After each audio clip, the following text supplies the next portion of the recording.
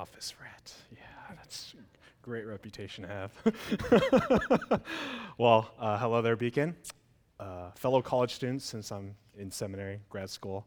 If you're wondering who I am, my name's Chris again, as Francis has already introduced me as, and it's a privilege to speak to you today. I hope that tonight will just be an encouragement to you.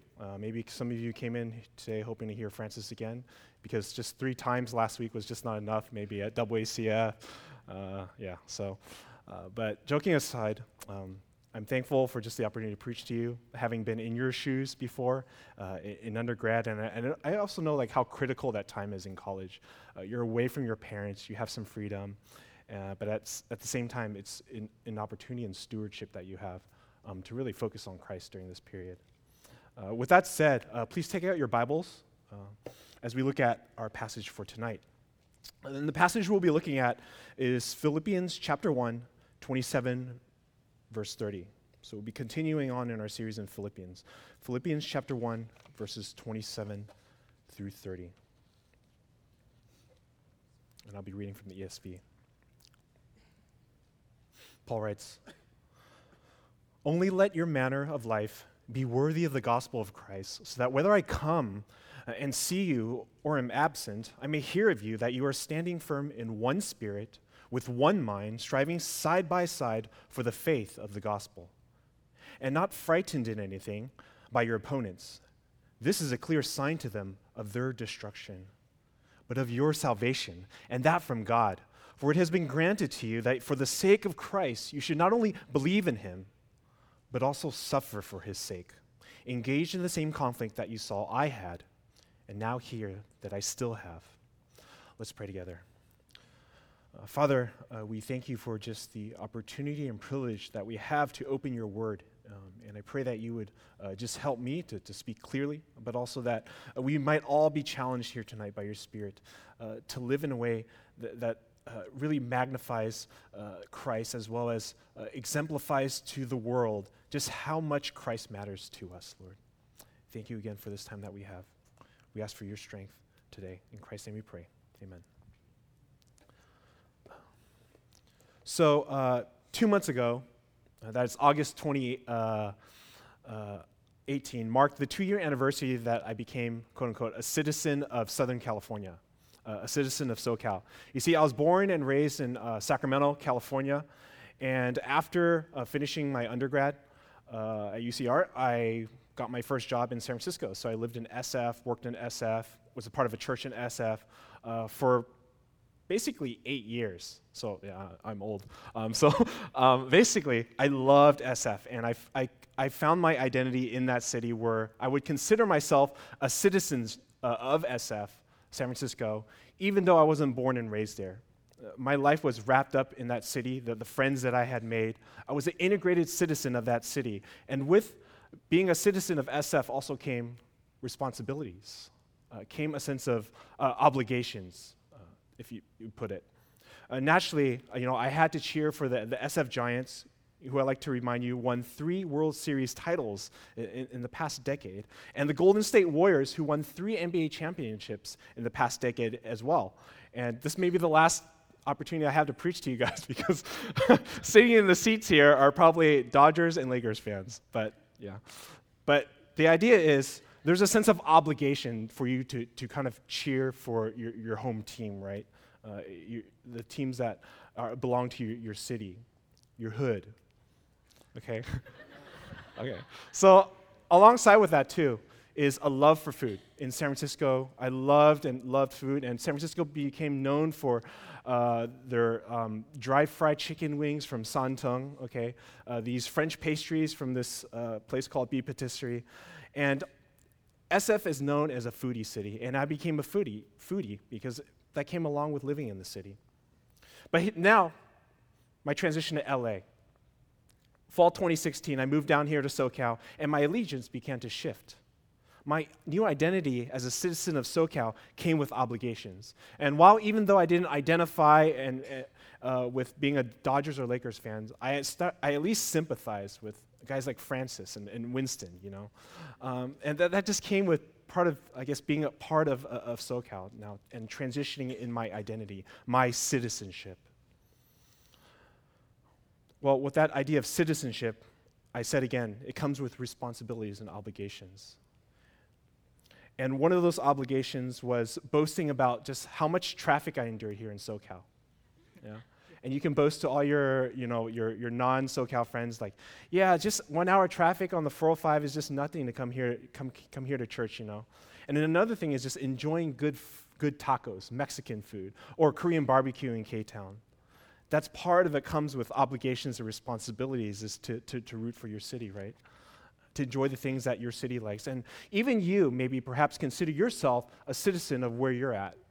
In the context of your college education, either maybe at UCLA or USC or Long Beach State, I don't want to forget. And that's no in particular order either, okay? So don't think like if you go to UCLA, I ranked it according to first, second, third. That's not the case, okay?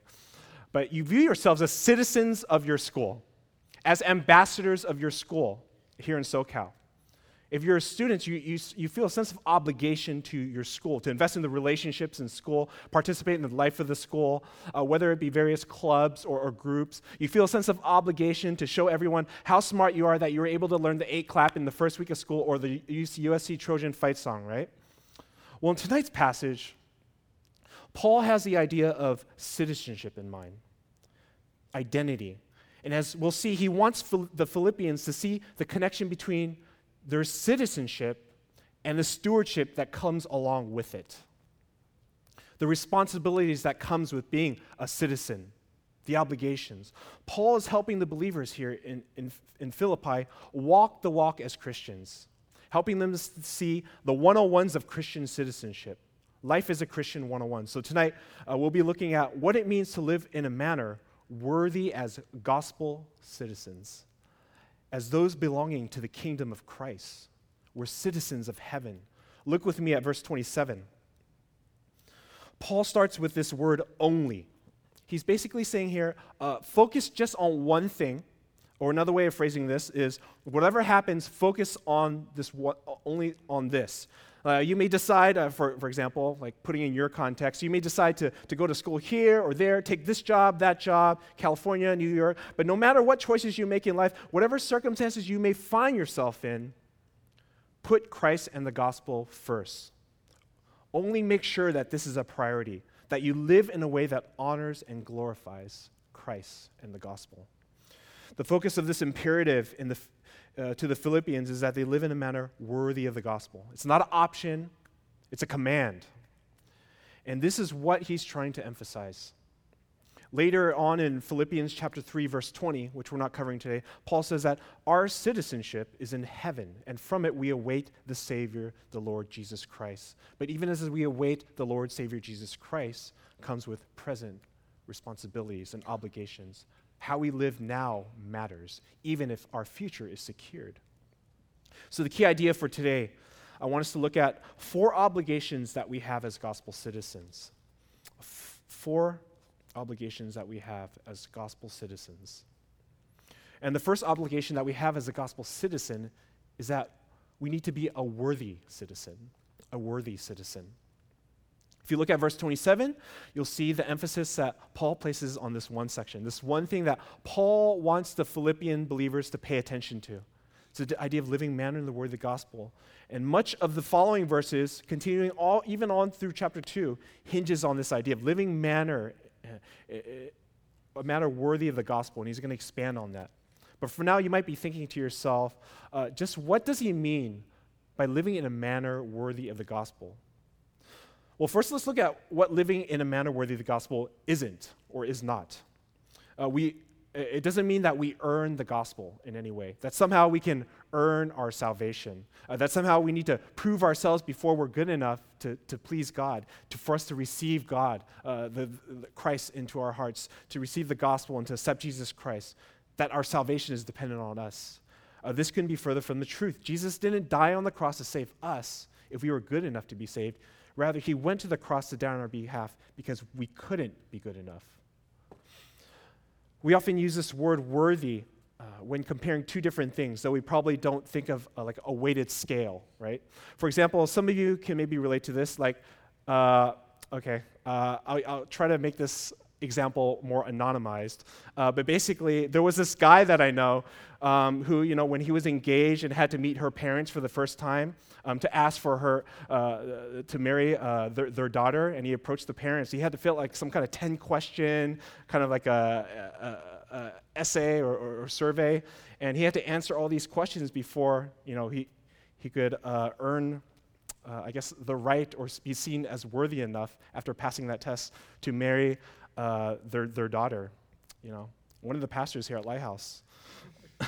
Or maybe when some of you, when jealous, that's not necessarily right being jealous, but you're deliberating about whether or not a student at your school is worthy of being nominated valedictorian, top student of the class, or even getting a leadership position in campus ministry, you might be thinking through the lens of worthiness.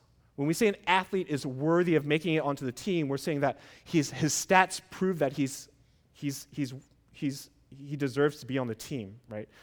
He's recognized, it's deserved. We see it in the terms of merit.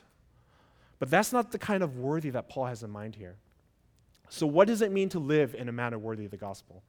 The word for manner comes from a Greek word called axios, and the root meaning of it is tied to the idea of like weighing of a scale. Okay, it's like balancing a scale. We're on one side of this scale, like you think of a scale in like the halls of justice, right, or in law. Or we're on one side of the scale is this weight, and on the other side is this other weight.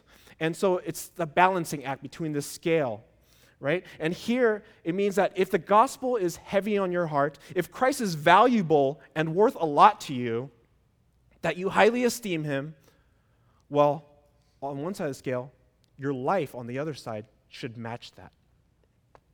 It should demonstrate that you don't take Christ lightly, your salvation, that the weightiness of Christ in the gospel impacts your life, your everyday life. That's the idea. Because while you rightly acknowledge the gift of salvation was free to you, it came at a great cost. That grace was freely offered to you, but it wasn't cheap, but came at the price of the Son of God, who was slain for us. You see, the gospel we believe is connected to our way of life. Believers are called to live in a way that demonstrates the immense value of the gospel in their lives. Paul's basically saying, hey, believers, live out your heavenly citizenship. How you live as a citizen of heaven in this current world matters. Here on earth, we're considered aliens and strangers. And that should be how we're oftentimes recognized. A difference in our speech, the customs of our lives, the fact that we share certain characteristics with other believers that maybe the world will not understand or value at all.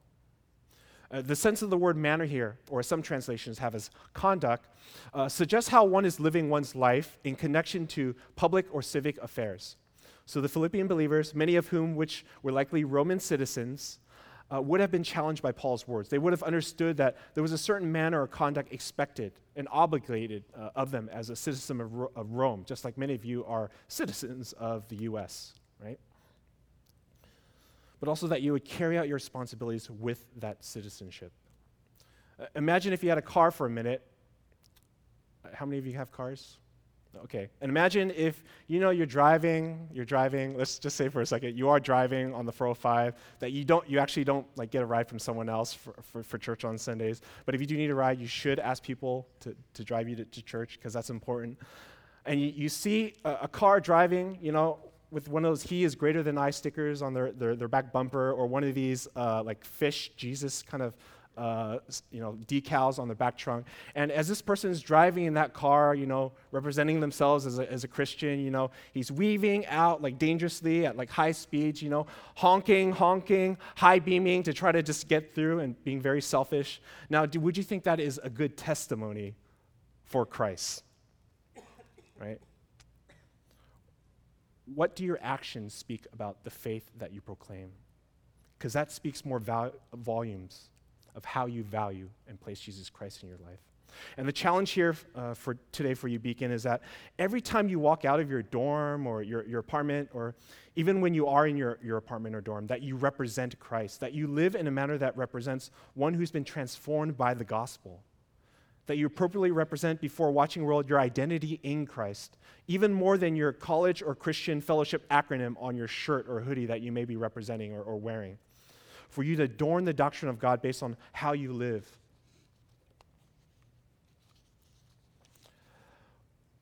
So what type of picture is painted about Christ and the gospel if you don't live in a manner worthy of the gospel?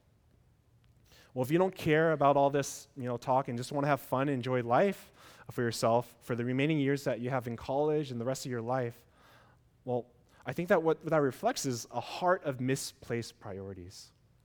Misplaced emphasis on things that really don't matter as much in life.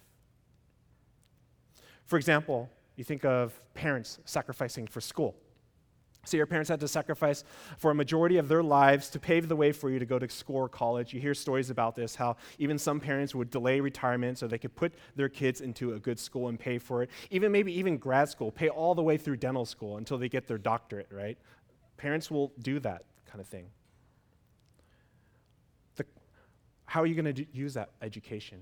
Would you just squander it and just party, flunk out of all your classes? Would that would that reflect your understanding of the sacrifice and costs that your parents made, right?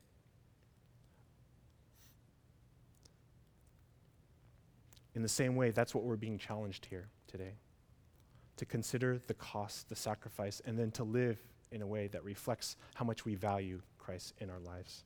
And that brings us to the second obligation as gospel citizens.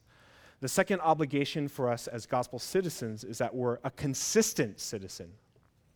A consistent citizen. Notice in verse 27, Paul says that, so that whether I come and see you or am absent, there's a sense there where the idea that Paul has in mind is that believers consider the consistency of their spiritual lives. This is a pattern of lifestyle that's not necessarily dependent on whether Paul is actually physically there or not, or whether he's gone or absent from them. There's a qualitative aspect of walking in a manner worthy of the gospel that's being elaborated. It's easy to simply pay lip service by saying like, oh yeah, I'll do this, but actually a different thing to actually kind of live that out. Is your faith enduring wherever you're at, whatever you're doing? Who you are when no one is looking? This is a matter of integrity here. So Beacon, are you the same among your Christian friends and your non-Christian friends? There's an idea where there's no rest from the obligation we have as Christians to live in a manner worthy of the gospel. We are to remain faithful in a similar way of how Paul charged Timothy to be ready for faithful ministry, whether in season or out of season. In 2 Timothy 4:2, Christians are called to persevere. There's a sense of tenacity that's required in the Christian life. The words here sometimes to challenge the Philippians here, words like standing firm, striving. You have to be determined. These words are militaristic, athletic type terms that give us the picture of soldiers standing firm in line to guard their ground. Kind of like Leonidas and his 300 Spartans against the much larger Persian army of Xerxes. Or striving like an athlete who trains for world record-breaking competitions, like the Olympics. So Beacon, how consistent are you in exercising and displaying before the world that you're a citizen of God's kingdom and not of this world? Are you consistently participating in fellowship and church? Or are you inconsistent? Perhaps sacrificing fellowship when life gets busy, or as midterms comes up, or finals are approaching. For those of you who are maybe serving as campus ministry leaders or on campus ministry, are you consistent in carrying out your responsibilities as a spiritual leader in that context? And the expectations of you as a ministry leader? Or does the only consistency or that matters is maintaining a title, a position? Is your character consistent with what is expected to spiritually lead your peers in your context? Do you do things for the worship and praise of men to get their attention? Or is your faith only put on display if someone else is there to see it and acknowledge it? Kind of like how some guys and gals like to say, really godly and spiritual things to impress the opposite gender? Or do you walk the walk when everyone is absent? How do your words match your heart, your actions? Are you consistently a gospel citizen with integrity, both in your public and your private life? Or is your life really compartmentalized and fragmented, like a Sunday Christian, where Christ can have part of this, but Christ is not in this. The gospel doesn't have anything to say about this in my life. The third obligation that we have as gospel citizens is that we have to be involved citizens. Involved citizens. An involved citizen is one who participates in community with other citizens who's involved. Many of you guys are involved in the life of school and participating in school. You don't go to school just to listen to lectures, do homework, and just sleep, right? I hope you actually have some kind of semblance of a social life for your 2 to 4 years, depending whether you're a transfer student or not. But I hope you do have some kind of social life for your sake. In a similar way, you are called and obligated to be involved as a gospel citizen, one who's functionally united with the body of Christ. In verse 27, we see the words, standing firm in one spirit, with one mind, and striving side by side for the faith of the gospel. The phrase for standing firm in one spirit has the idea that you have the same Holy Spirit working in you as every other believer, accomplishing the Spirit's purpose in your lives, a unified purpose. So there's a sense of unity there. With one mind means a unified purpose and mindset, which is essentially that you're to have unity. It's like working on the same team where you set aside your own individual glory for the success of the team. In a similar way, believers need to set aside their own individual agendas, selfish priorities, for the good of all believers as a whole, the church. And finally, Paul continues on this idea of unity and involved citizens when he says, striving side by side. And striving side by side has this idea of soldiers fighting side by side. Therefore, they're to stand united against the advance of the enemy or the foe or their opponents. This idea of spiritual warfare. It gives the idea of Roman soldiers digging into the ground or standing their line, or like linemen in football, right, on the against the opposing team. So when Christians fight against each other and break the peace amongst each other, rather than living side by side, unity is lost. You must work together and cannot work alone either. The idea of side by side is that you actually have someone at your side walking with you in your faith, and also that you're coming alongside someone else, helping them in their faith. Another believer, to keep you accountable toward a unified purpose and goal. Think of this analogy for what it means to strive together side by side.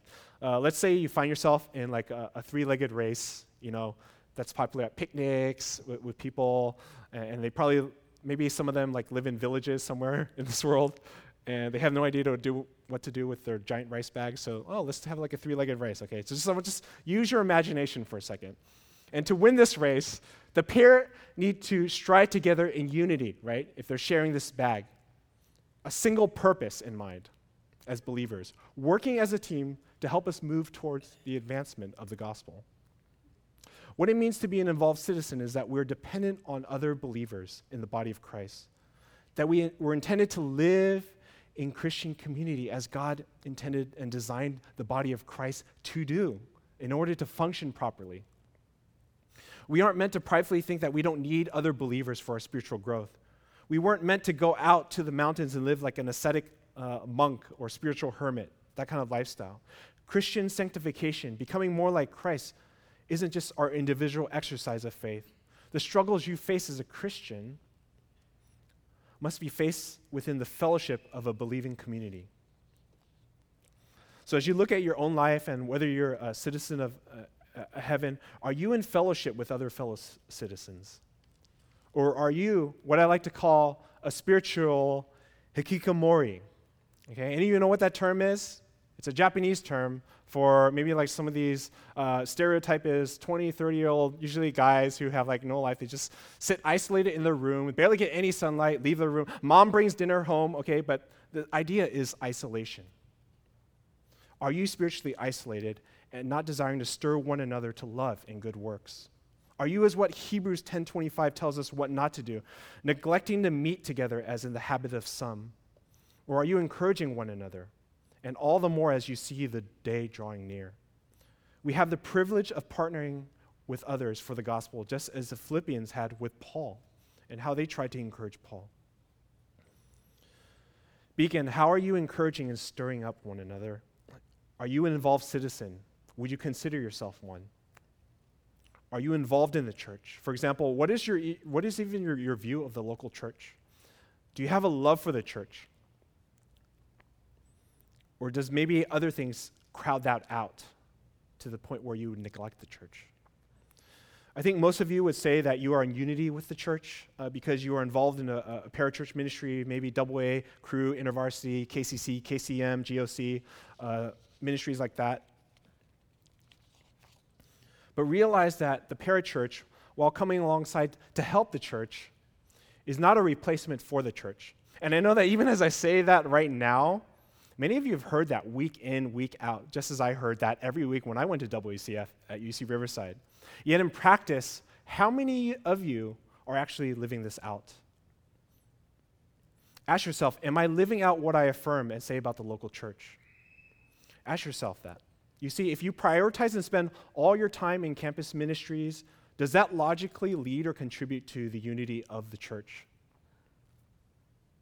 Does that constitute being involved citizens, being an involved citizen? Or are you just paying lip service and self-rationalizing your choices? When you commit all your time to campus ministry, you naturally omit time from the church ministry and life of the church. Because let's face it, we're all given 24 hours in a day. We have 7 days in a week. How do you account for those hours? The relationships that you're building.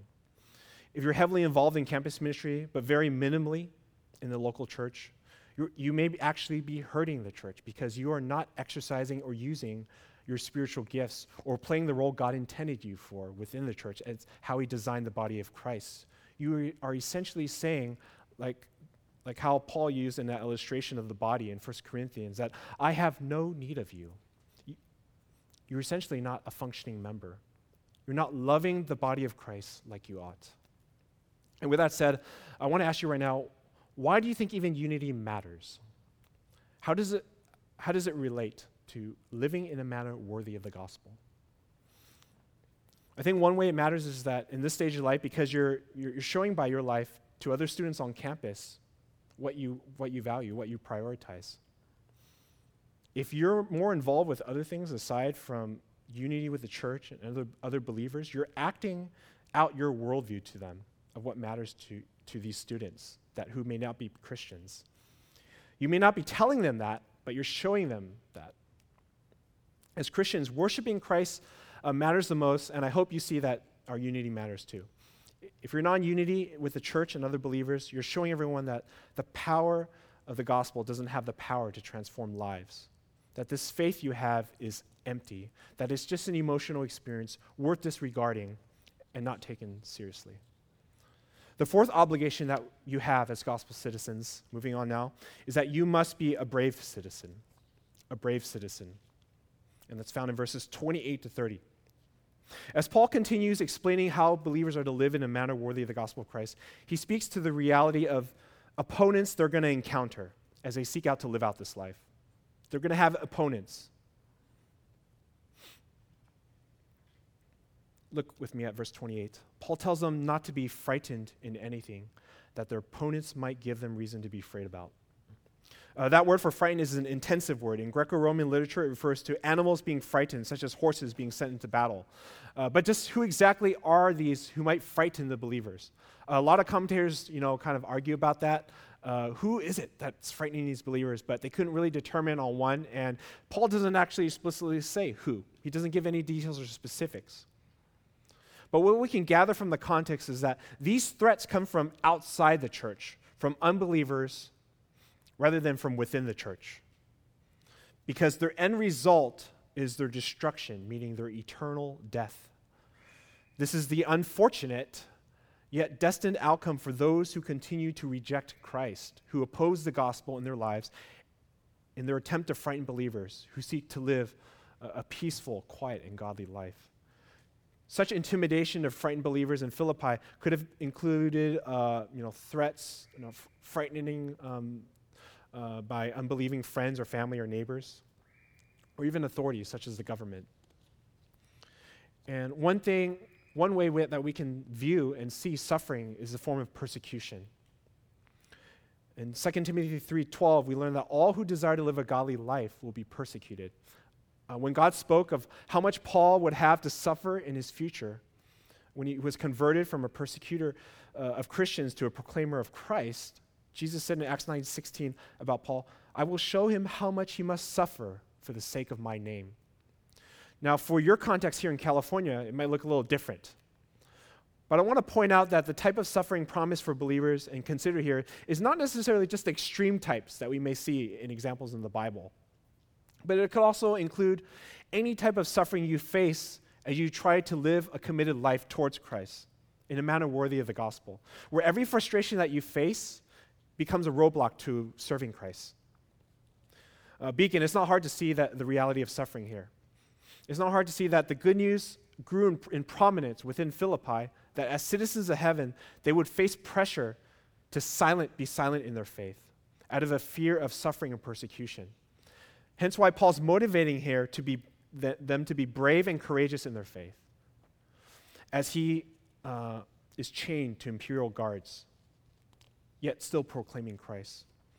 Perhaps your allegiance to Christ feels like a challenge to you because it challenges the status quo of your non-Christian family or peers on campus.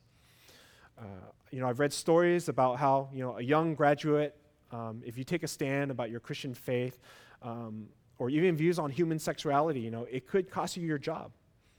Or another story about a senior surgeon who was open and public about the gospel and bravely proclaiming his faith and shared his faith, was removed from his position. There are many more examples of how Christians are called to be brave as gospel citizens. Regardless of the form of suffering you may find yourself in living a gospel-centered life, I now want us to focus on 2 encouragements that you can use to fulfill this obligation, to encourage and motivate you to be brave in your faith as a gospel citizen. So rather than being frightened, to be brave. 2 encouragements. The first one is be encouraged by the reality of your salvation.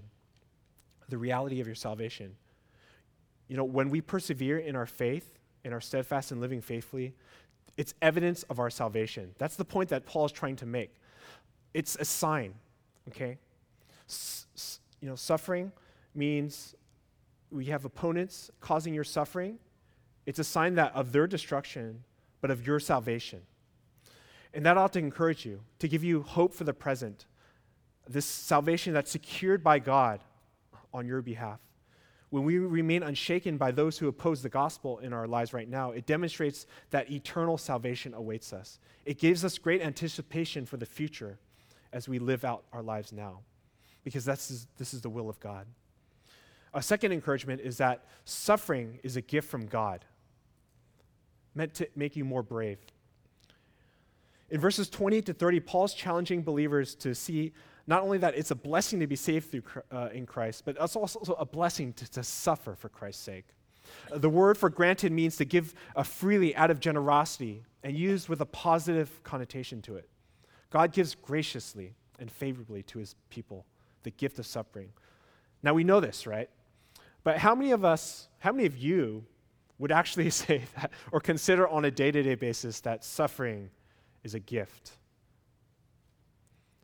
You ever get a gift for your birthday or Christmas that you straight up did not like? For many of us, Christmas quickly approaching, we're thinking about gifts. Now, as Christians, we know that Christmas is not about gifts. It's not about Santa Claus, not about chestnuts roasting open fire. It's about Jesus Christ taking on the form of man in his incarnation and how he was born of the Virgin Mary, only to one day die and to be our substitute, a sacrifice for us so that we might be saved, okay? But bear with me now, this idea of Christmas gifts. If we are real with ourselves, we like Christmas gifts, okay? We like Christmas gifts, okay? I remember one of these gifts that I wanted really badly as a young child was a Game Gear, which was made by Sega Genesis, okay? I don't know if they're still in business. That shows you how old I am. But it's like a Nintendo Game Boy. And I thoroughly enjoyed this gift. I was so satisfied. I would play hours and hours every day for weeks and months on end. I loved this present, and I was really thankful that my aunt bought this for me for Christmas. But fast forward, as I got older, the gifts change, You usually get better gifts when you're younger. Later on in life, I got another gift from my uncle, okay? And, so what I got for Christmas was something that just left me saying, what is this? Why did you give me this?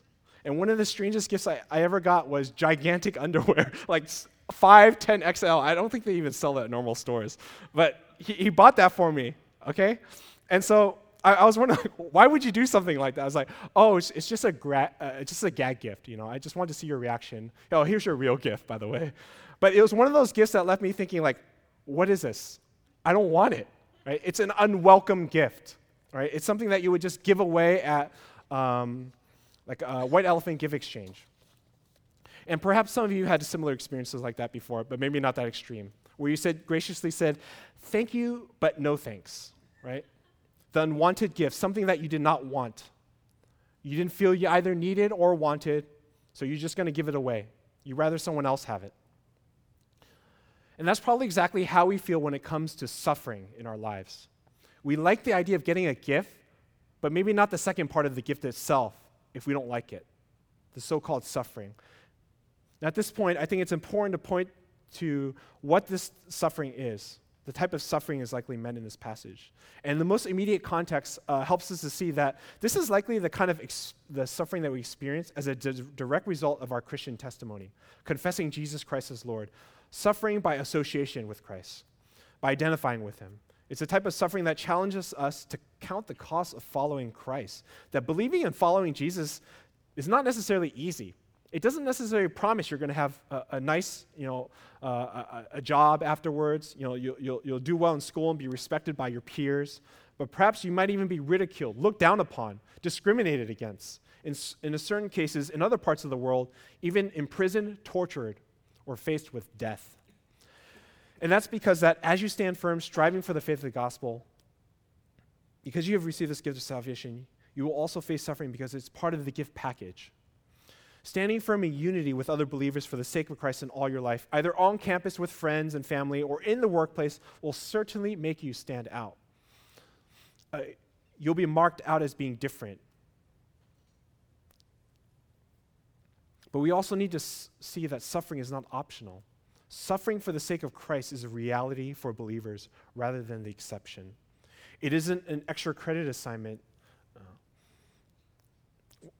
Well, you probably don't like extra credit assignments. Maybe you do, but you like the part that it can boost your grade, right? But not necessarily the extra work that comes with that assignment, all that extra research and work.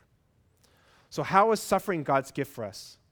It seems contradictory, but one thing we need to keep in mind, as Pastor Kim says, and he's preached on this topic before, is to see suffering through the lens or filter of God's love. Suffering is a grace to help us grow in conforming to Christ as we identify with his very own suffering in this world, and we're faced with opposition, and we're faced with persecution in our lives. As we said earlier, it reminds us that our suffering will be vindicated on the day when we meet the Lord again and spend eternity with him, that suffering is temporal, and it draws our gaze towards the eternity at hand, our future redemption. It also helps us to see our own weakness and our need to depend on God and even depend on others in the church. As we put ourselves in the pathway of grace and we welcome the church community into our lives, are encouraged to be open and vulnerable, knowing it's for our good and growth as believers. Beacon, I hope this challenges you to be bold as a gospel citizen where you are, in your school, maybe part-time work, you're working with friends, and even your family come this Thanksgiving and Christmas. That you would embrace suffering for Christ's sake and make an impact as a gospel citizen wherever you are. Do not forget the fact that you have an opportunity to evangelize, to reach the lost in your school.